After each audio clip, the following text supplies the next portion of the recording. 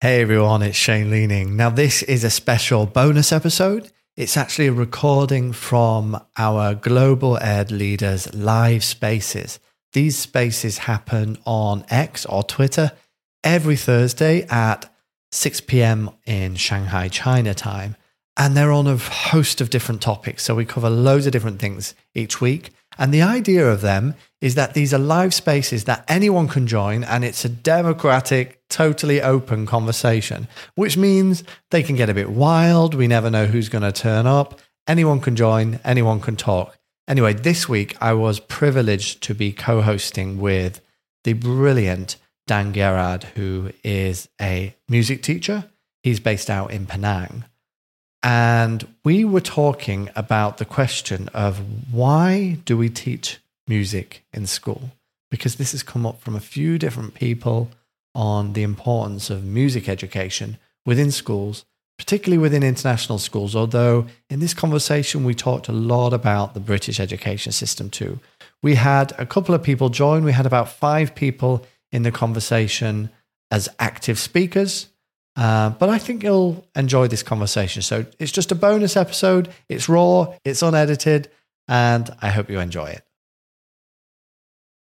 This is our Global Ed Leaders live space where we go live every week to discuss any topic really especially around international schools. So like in the past, we've talked about AI in international schools. We've talked about the state of growth for schools, like, a lot of schools now making lots of profit and being bought by big groups. We talked about that. We've talked about potential teacher workload things. So loads of different topics. And this week, actually, a few weeks ago now, Dan, wasn't it? We were chatting over WhatsApp and we were just chatting about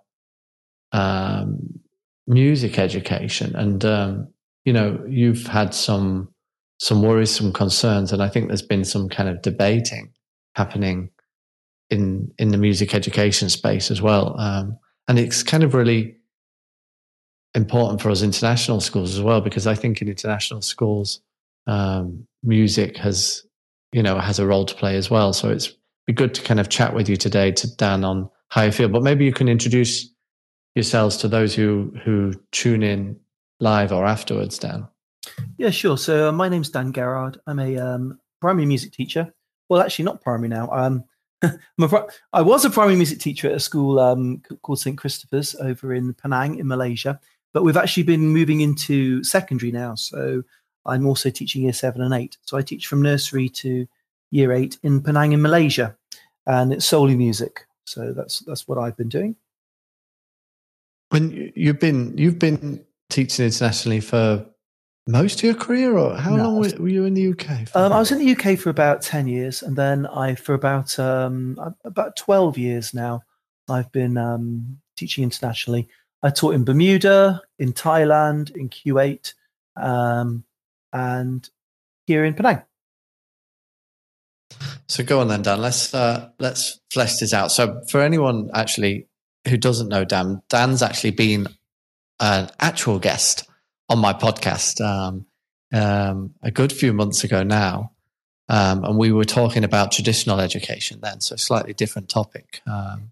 But so, Dan, let's kind of like to kick off maybe a bit of a big question for us to kind of figure out. Like the question in the title of this space is, why do we teach music in school? I wonder if we maybe start to go, why are we even asking this question? Why is this question relevant at the minute? Wow, what a big question to ask. Well, the reason it's relevant is because there seems to be a huge amount of confusion. You go and ask people who are not music teachers what the point of music is in school, and they'll give you 100 different reasons. But what's probably a little bit worse is that if you ask about, let's say, 10 music teachers about why we teach music in schools, they'll give you 10 completely different answers as well. I don't think we're very, very good in the music education profession of actually stating what our objectives are. And it's probably because it does mean different things to different people.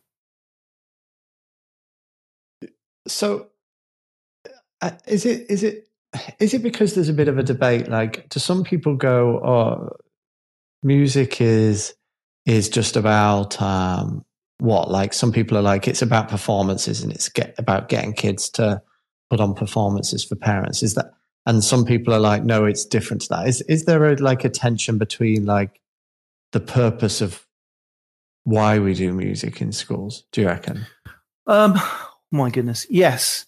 So you can get all sorts of things. There are some teachers who really, really think that music shouldn't even be there.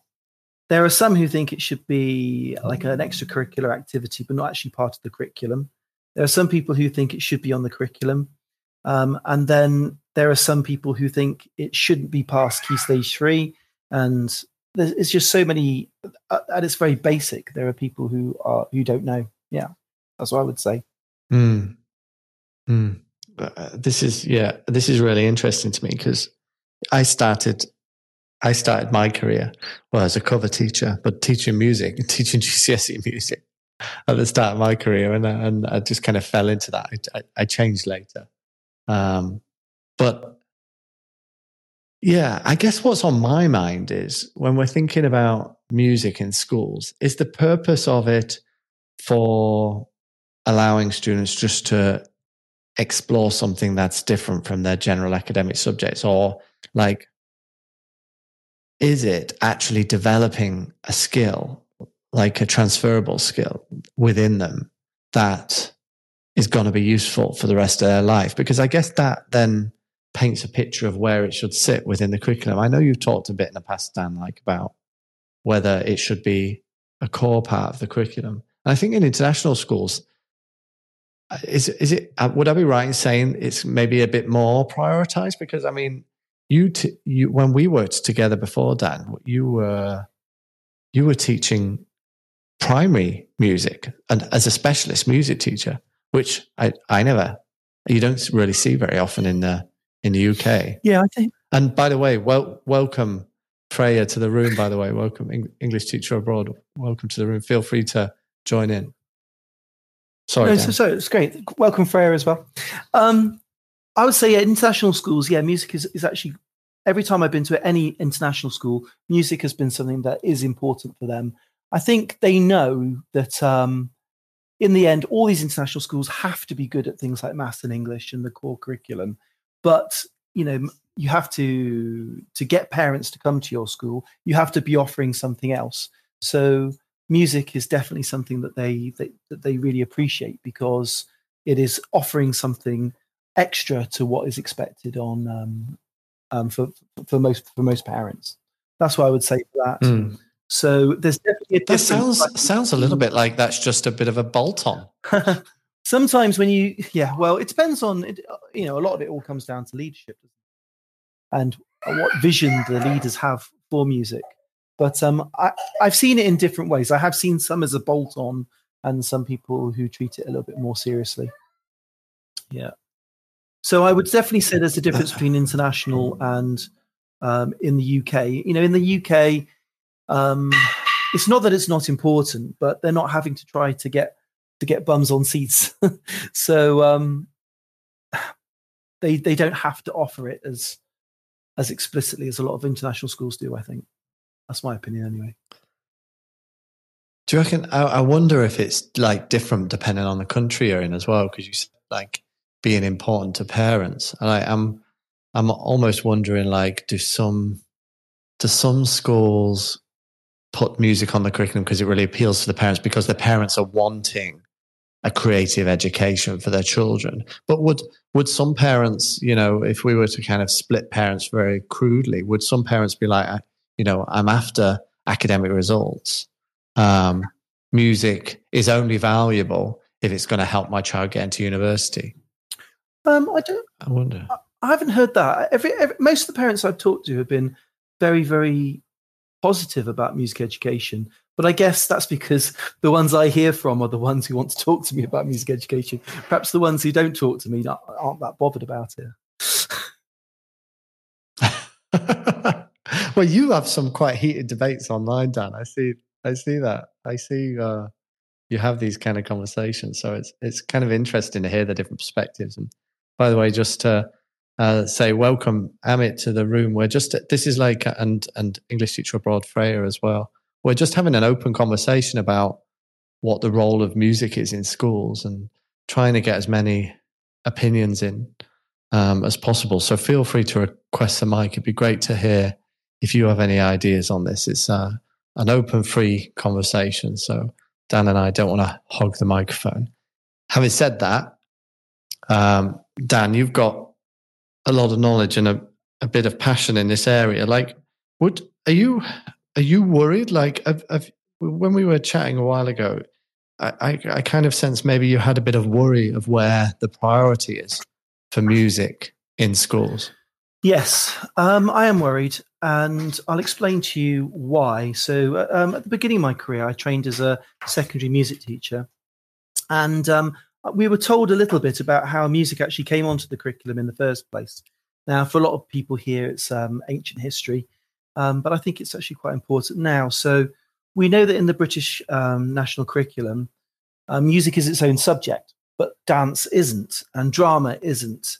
And I was told by my lecturer, this is secondhand information, I don't know how true it was, but I was told it was actually quite late on that they decided to put music as a core curriculum subject. They were thinking perhaps music should be like drama and dance and be possibly attached to something else or just an extracurricular subject. And it was down to quite a lot of people in sort of music education circles, and especially a guy called Keith Swanwick, who we've probably heard about a few times. He wrote a book in 1988 calling Teaching Music Musically, I think it was. And he was able to, my son here wants to feed fish.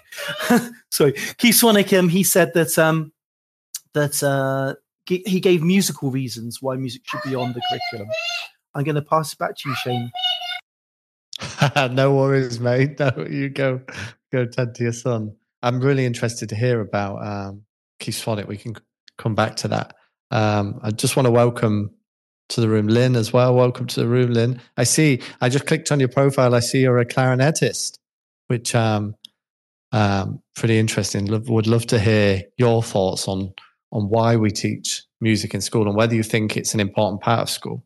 I've heard from some people where they say, do you know, it can be a part of school, but it should be kept as an extracurricular, like after school orchestras, choirs, that kind of stuff. But actually, in curriculum time, we should be focusing on more quote unquote academic stuff.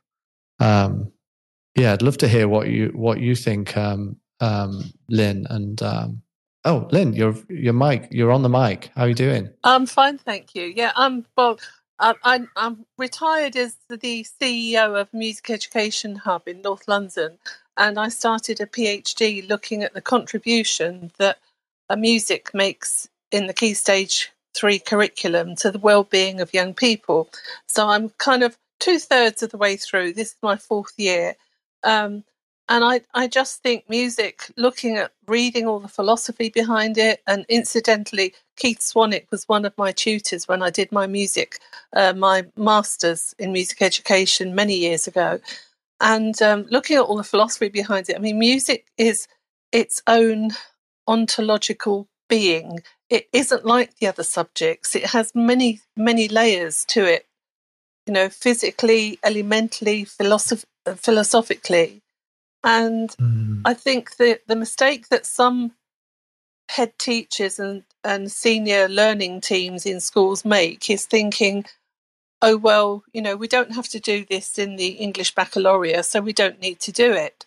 But there are other head teachers that do really appreciate the value of all of the different layers of music education, both the extracurricular, the instrumental lessons, the bands, the orchestras, the choirs, and the teaching that goes on in the classroom. And, very sadly, there was a report in 2019 showing that 50% of schools in England do not teach music at Key Stage 3, which I think is quite shocking. Wow, really? That's fascinating. Thank you so much, by the way, Lynn, for joining in on this chat. It's really valuable to have you here and your experience. So you're saying, your view is that it's generally down to the leader in the school as to whether it's prioritized, I guess. It's like, it's not that. their budgets are all stretched. There's all sorts of things they have to pay for, crumbling buildings, extra pension costs for the teachers, and the things that matter to them are often, they have to prioritise the STEM subjects. I think there's a book by Pam Bernard at Cambridge University, From STEM to STEAM, how important it is that we have the STEAM subjects, not just the STEM subjects. And we have arts in there as well as the science, technology, English and maths, which are all very valuable. But the kind of diet that the Department for Education will give is that, music is a universal language. And I think that's actually quite damaging to music education. It's so much more than that. It's like, for you, it's almost like it's being reduced in how it's described. That's probably not that's meaning it's being deprioritized. That's right. That's correct. But I'm still at my retired age, very passionate about it, and why I'm putting myself through a PhD. Not for some glory or the glory of having doctor before my name, but just to add to the conversation. I have no intention of becoming a professor at a university. I just think there's a lot more research needs to be carried out in music education to strengthen the argument behind it. Yeah, and I love that. I think dance and art and drama, they're equally valuable for their own sake. I don't think we have to describe them in terms of academic achievement or maths or language or anything like that. It's its own thing. For sure. Amit, what do you reckon? Thanks. Yeah. Hi all. Hi Lynn. Thank you so much for that. I completely agree. So I trained as a secondary music teacher back in 2008, and have seen music done really, really well in a number of schools, but also not so well. But your point about just how crucial it is in terms of a young person's holistic development, outside of the academic context or curriculum is really important. And I think there's an interesting separation in terms of leaders' priorities in schools between curriculum and culture. Where I've seen music delivered incredibly well is where there's just an expectation that music is part of the very fabric of the school, that we celebrate as a community through music, we learn in music, we have a common language in music, so that it's a part of the culture of school life, but also it's recognized. And I'm never a fan of separating music from this idea of academic subjects, because music can absolutely be academic. And so where we've got the culture, great, but also where I see leaders, even with the pressures of EBAC and other budgetary constraints, really recognizing that in the breadth of their school, with the breadth of young people and expertise, they have to, or they're doing them a disservice, put on a broad curriculum. And that includes music at IGCSE, A-level, IB or equivalent. And that's a tough call, but it really does come down to the leaders in those real change-making positions to decide what is and isn't important. And actually, we bring to those roles, don't we, our conditions, our experiences, whether we followed a particularly creative or non-creative path. And so we have to really tune in, I think, as leaders to the needs of our young people and the community, but ensure that it truly is broad. This term, broad and balanced, has been knocking around forever. And music, I think, is one crucial element of that curriculum.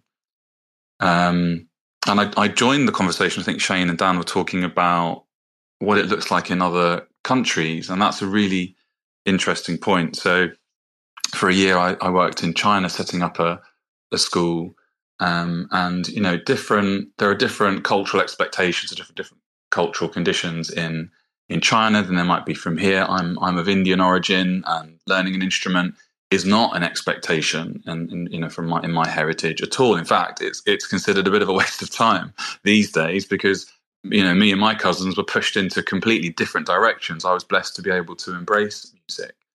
But it is a really interesting point. And when I was working at the school in China, all of our young people, even those in preschool, were pretty much learning an instrument. and there was a cultural expectation that that would be done. And actually, the reasons, having spoken to parents, was that they wanted their young people to be all-rounders. Now, it wasn't necessarily they wanted them to be well and to connect with themselves and to find a creative safe space, which is, for me, the reasons I think all young people should have some involvement in music. I think it was also because they wanted a really full, well-rounded CV, but it's a really, really interesting space. I'm talking an awful lot, so I'll pause now and hand over to someone else. I'm loving that. I mean, and yeah, great that you were in China. I didn't know that. I'm based in Shanghai, in China right now. I like that the way you said we maybe shouldn't be separating it from the academic subjects, like music can't be academic. I think that's kind of something that's done a lot, that narrative.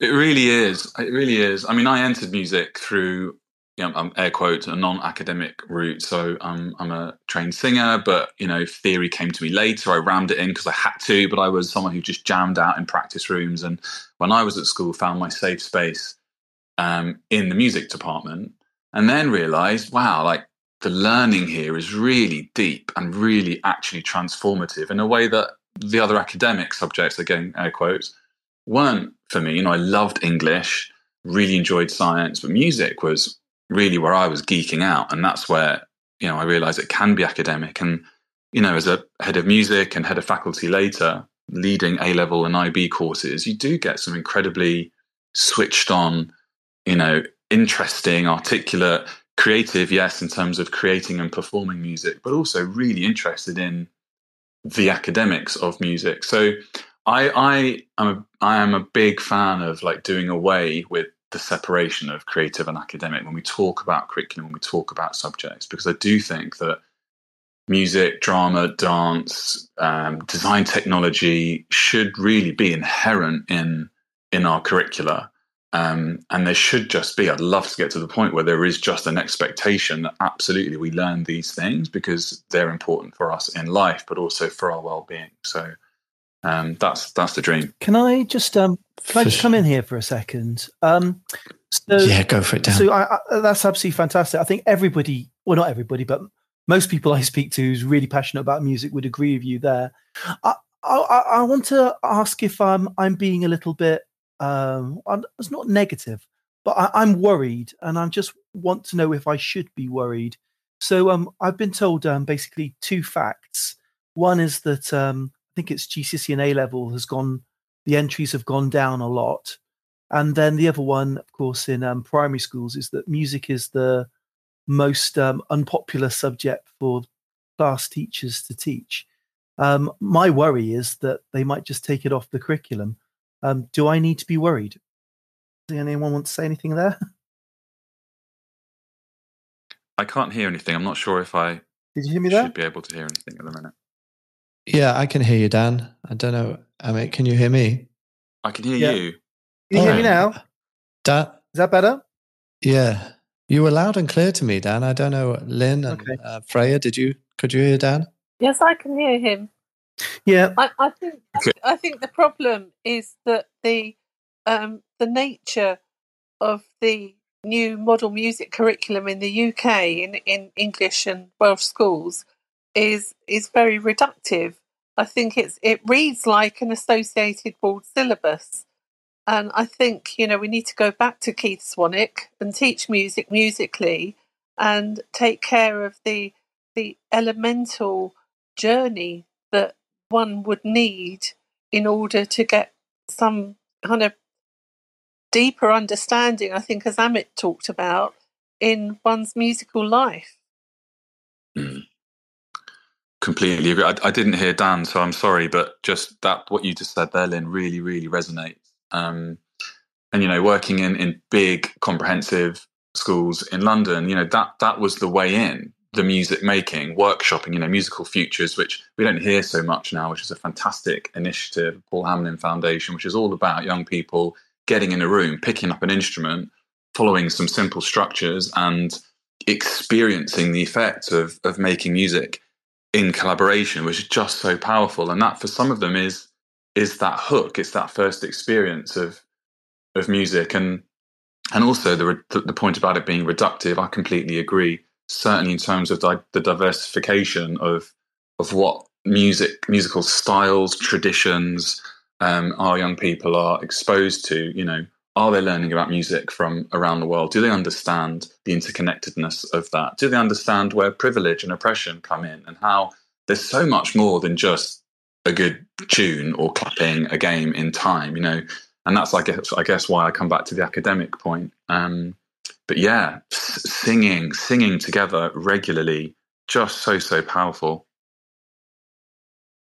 I think the danger is that music gets reduced to an activity rather than a kind of deeper, meaningful part of the whole process in the school. And as you say, there are some fabulous schools. I've been into them and seen fabulous music departments where it's done really, really well. But there are others where music, for whatever reason, doesn't have the same value.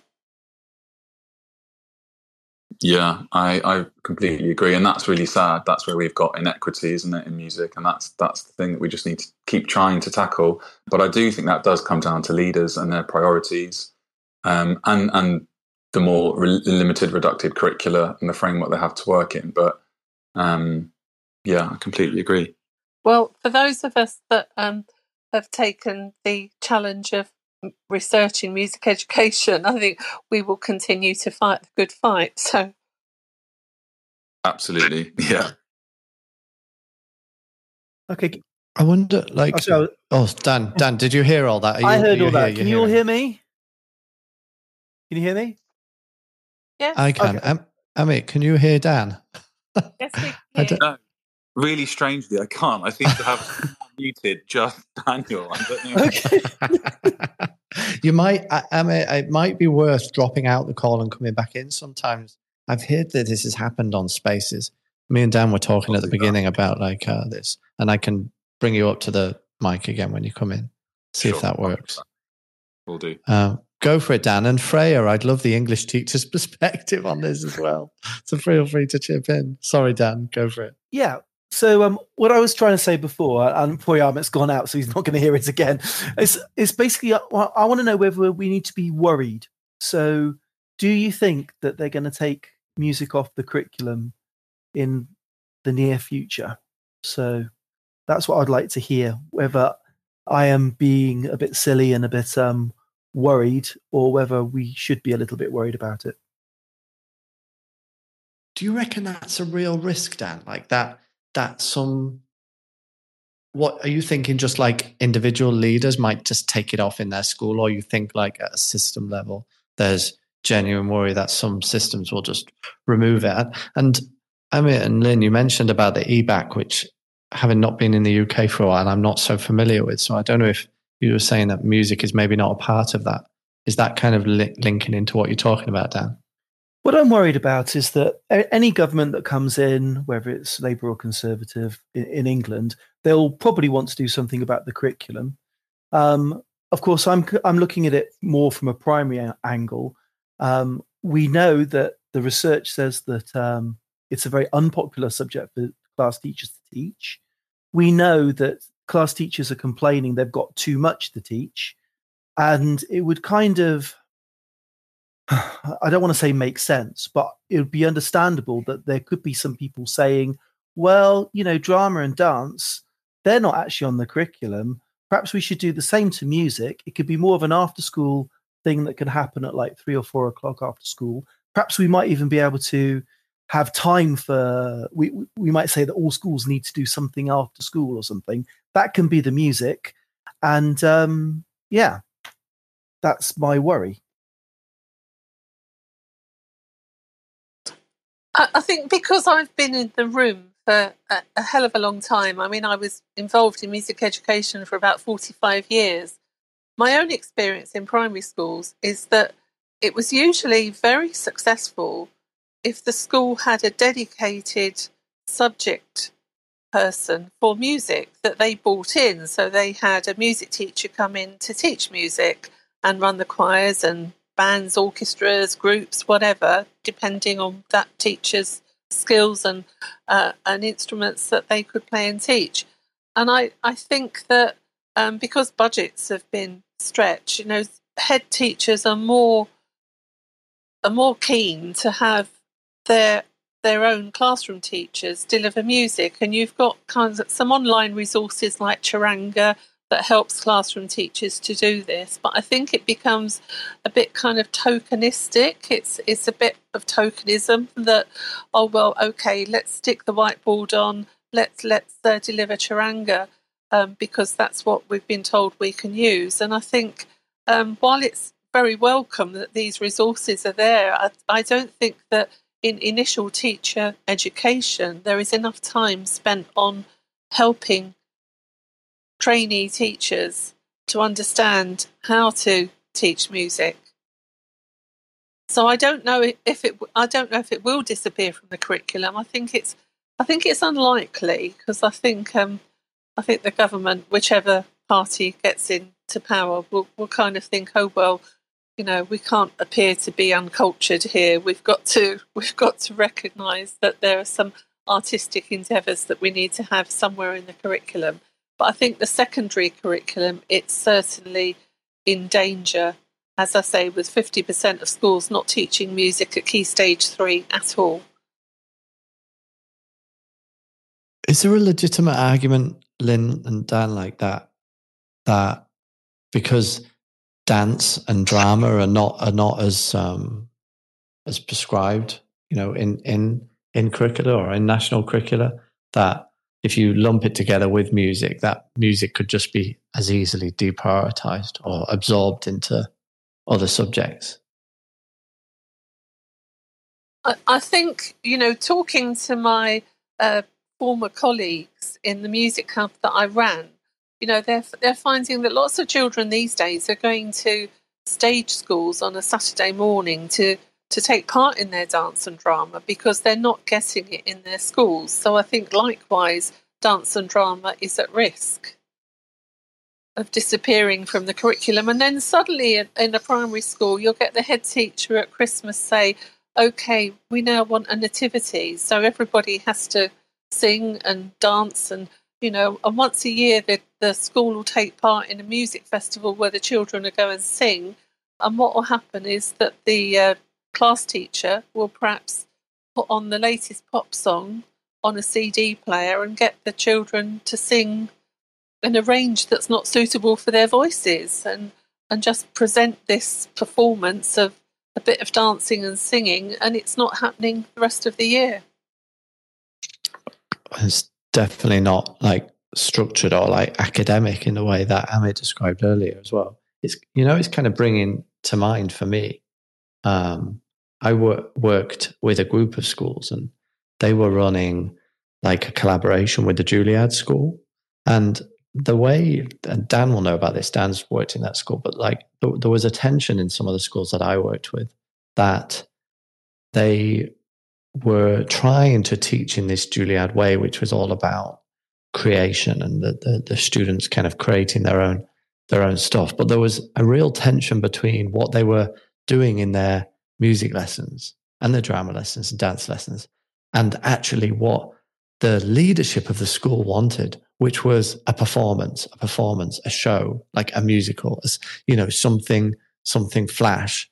And so there was like this tension in so many of the schools that I worked in between the purpose of music, between what some of the music teachers were trying to aim towards to develop in the students, and what the leaders actually wanted of it. I guess it speaks to what you were mentioning about it depends on the leadership of the school and what the principal or the head, what their passion is.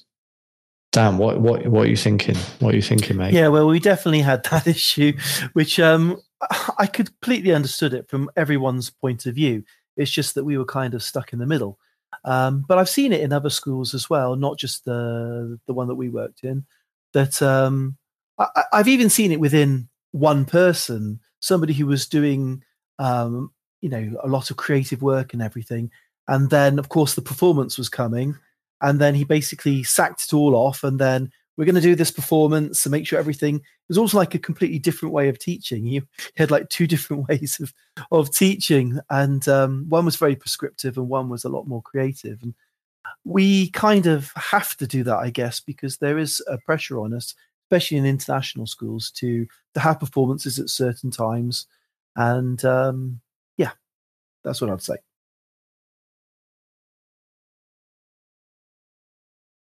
Cheers, Dan. That's really helpful, and thanks again, Lynn. I wonder, Freya, I can see you there. So, do you have any thoughts on this? And no worries if not. This is different subject to what you generally do, and also how you're feeling, Freya. You've not been well lately, right? No, I haven't. I've been ill for a week now, and my voice is still, as you can probably hear, a little bit dodgy. So, yeah, I'm hopefully on the mend, ready for our holidays next week. So we'll see. Well, hey. Yeah, well, hey, holidays, UK, here we come. I think as an English teacher, I think listening to your talk has been really, really interesting. I think it absolutely has to have a place within the sort of academic curriculum, and it is an academic subject in that it's deeply theoretical, right? I think from my perspective as an English teacher, we have a singing assembly every week, and it's just absolute joy in terms of bringing the whole community of our school together. We absolutely love it. Every week we have a singing assembly. We learn different songs. We sometimes do Makaton with it. It's just a brilliant, brilliant way of uniting everybody and starting the day in a positive way.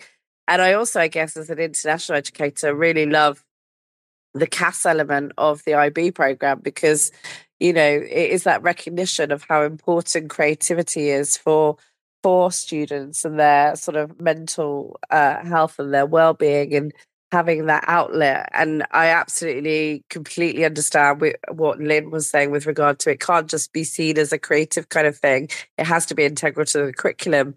But I do love that they give it that prominence in the IB program in that, you need to do something creative because it's really good for you and good for your soul and all of that as well. So yeah, I'm not a music specialist. I'm not coming at it from a music specialist angle, but as a outsider, I think it's really, really important.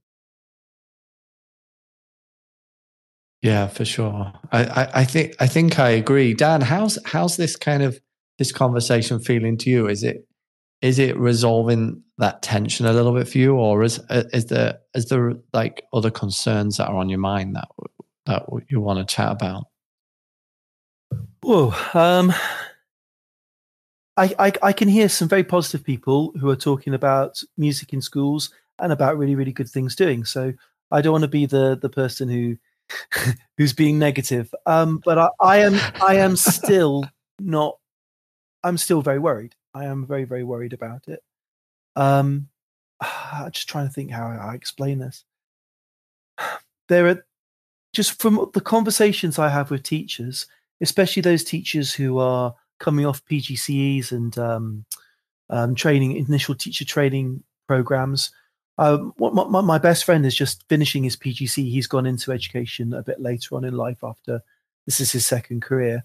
And he said they had the music lecture, so, and then I've talked to people who are NQTs, and we're talking like they have like 1 or 2 lectures in a 4-year course for some of them. And I sometimes think this can't be right, but apparently it is. But I just don't think there's any proper training going on for initial teacher training. The music service I used to work for, we had some really, really good professional development, and it wasn't just for the music service; it was also for class teachers. But from what I'm seeing and what I'm hearing, we were a bit of an outlier. They weren't all like that at all. And in some places, there was absolutely nothing. It seems to be very much dependent on leadership, like we've talked about, and also dependent on geography. So that's why I'm still worried. Yeah, I hear you, Dan. And I wonder, maybe some people, every week when we put this out, we get a few people joining. Sometimes it's a load of people, sometimes it's a few. But we generally get a lot of people catching up on the replay. So for anyone listening on the replay to this live space, I think it would be great to hear from you and to maybe ping a message below here on what your experience is, what resonates with you in this conversation, see where that takes us. before we kind of bring this space to the close, Lynn or Freya, is there anything you'd like to share, to reflect, or to ask the group of people that we've got together now? I say thank you for hosting the conversation, because it's an important conversation that I think needs to carry on, and there needs to be more awareness out there of the problems of keeping music in the curriculum. So thank you. Well, thanks so much, Lynn. I mean, that means a lot. And it was Dan and I were just chatting, and it was, Dan was talking about it. So yeah, that's the idea of this space. Is just, for people listening, is we've got this weekly space. We do it at this time every week. We've only had a few so far, but the idea is just to give voice to educators. It's not quite like a talk radio. It's not fully a big interview that you listen to and then you get to ask questions in the end, but it's a fully interactive space. And I feel like these kind of spaces are so important in education at the minute, especially when you hear words getting thrown around like deprofessionalization of the sector and things like that, and the way teachers are often seen within societies in certain countries at the minute. I think there's some real challenges. So yeah, thanks, Lynn. It's nice to hear that you would value this kind of space and this kind of conversation, and hope to keep bringing value to this topic and other topics each week. Freya, I don't know if you've got any parting comments, or Dan, if there's any thoughts you'd like before we square up the space today. I'll just say, can you hear me? Perfectly. Oh, super. I'll just say that it's great to have had somebody on this space that is doing a PhD and retired from teaching. And it's great to hear somebody who's like head of department, and great to hear people who are not music specialists and their opinion as well. Something I would like to hear is from people who are just starting.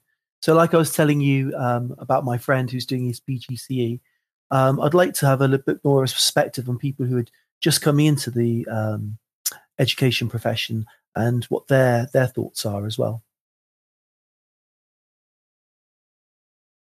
I love that. I think that would be great. And again, yeah, if you're listening, you're new to this, or you've just got some ideas, please do just comment below, and we can always have a conversation in that way, or we can even put this as a theme again another week, or host a pop-up another time to try get some more people involved in this conversation. But I just want to say huge thanks, Lynn and Dan and Freya and Amit. I just found this conversation so rich, and I'm so grateful to have you as colleagues in this community. As we finish up, so this is the Global Ed Leaders Live, so it's all about international education around the world, and we do this every week at this time. So next week, I'm really excited. The theme is going to be, how much can we learn on our own? And I think this is going to be quite an exciting conversation, because it brings up ideas of how much can students learn on their own, as in how much do they need a teacher, especially thinking about the advances in technology. Is there a lot that we can do on our own? But also as teachers, for our own professional development, how much is it realistic that we can do on our own, or how much do we actually rely on communities and collaborations and structured professional development as part of, say, a course to drive our learning forward? Or can, as someone said to me just this week, can we actually do most of our learning on our own by reading, by experiencing it in our classrooms, and just by reflecting on our own practice without others? I think it's a really interesting question. And if you, Dan, Freya or Lynn, love to see you there if you fancy joining in that conversation, whether you want to contribute or just have a listen.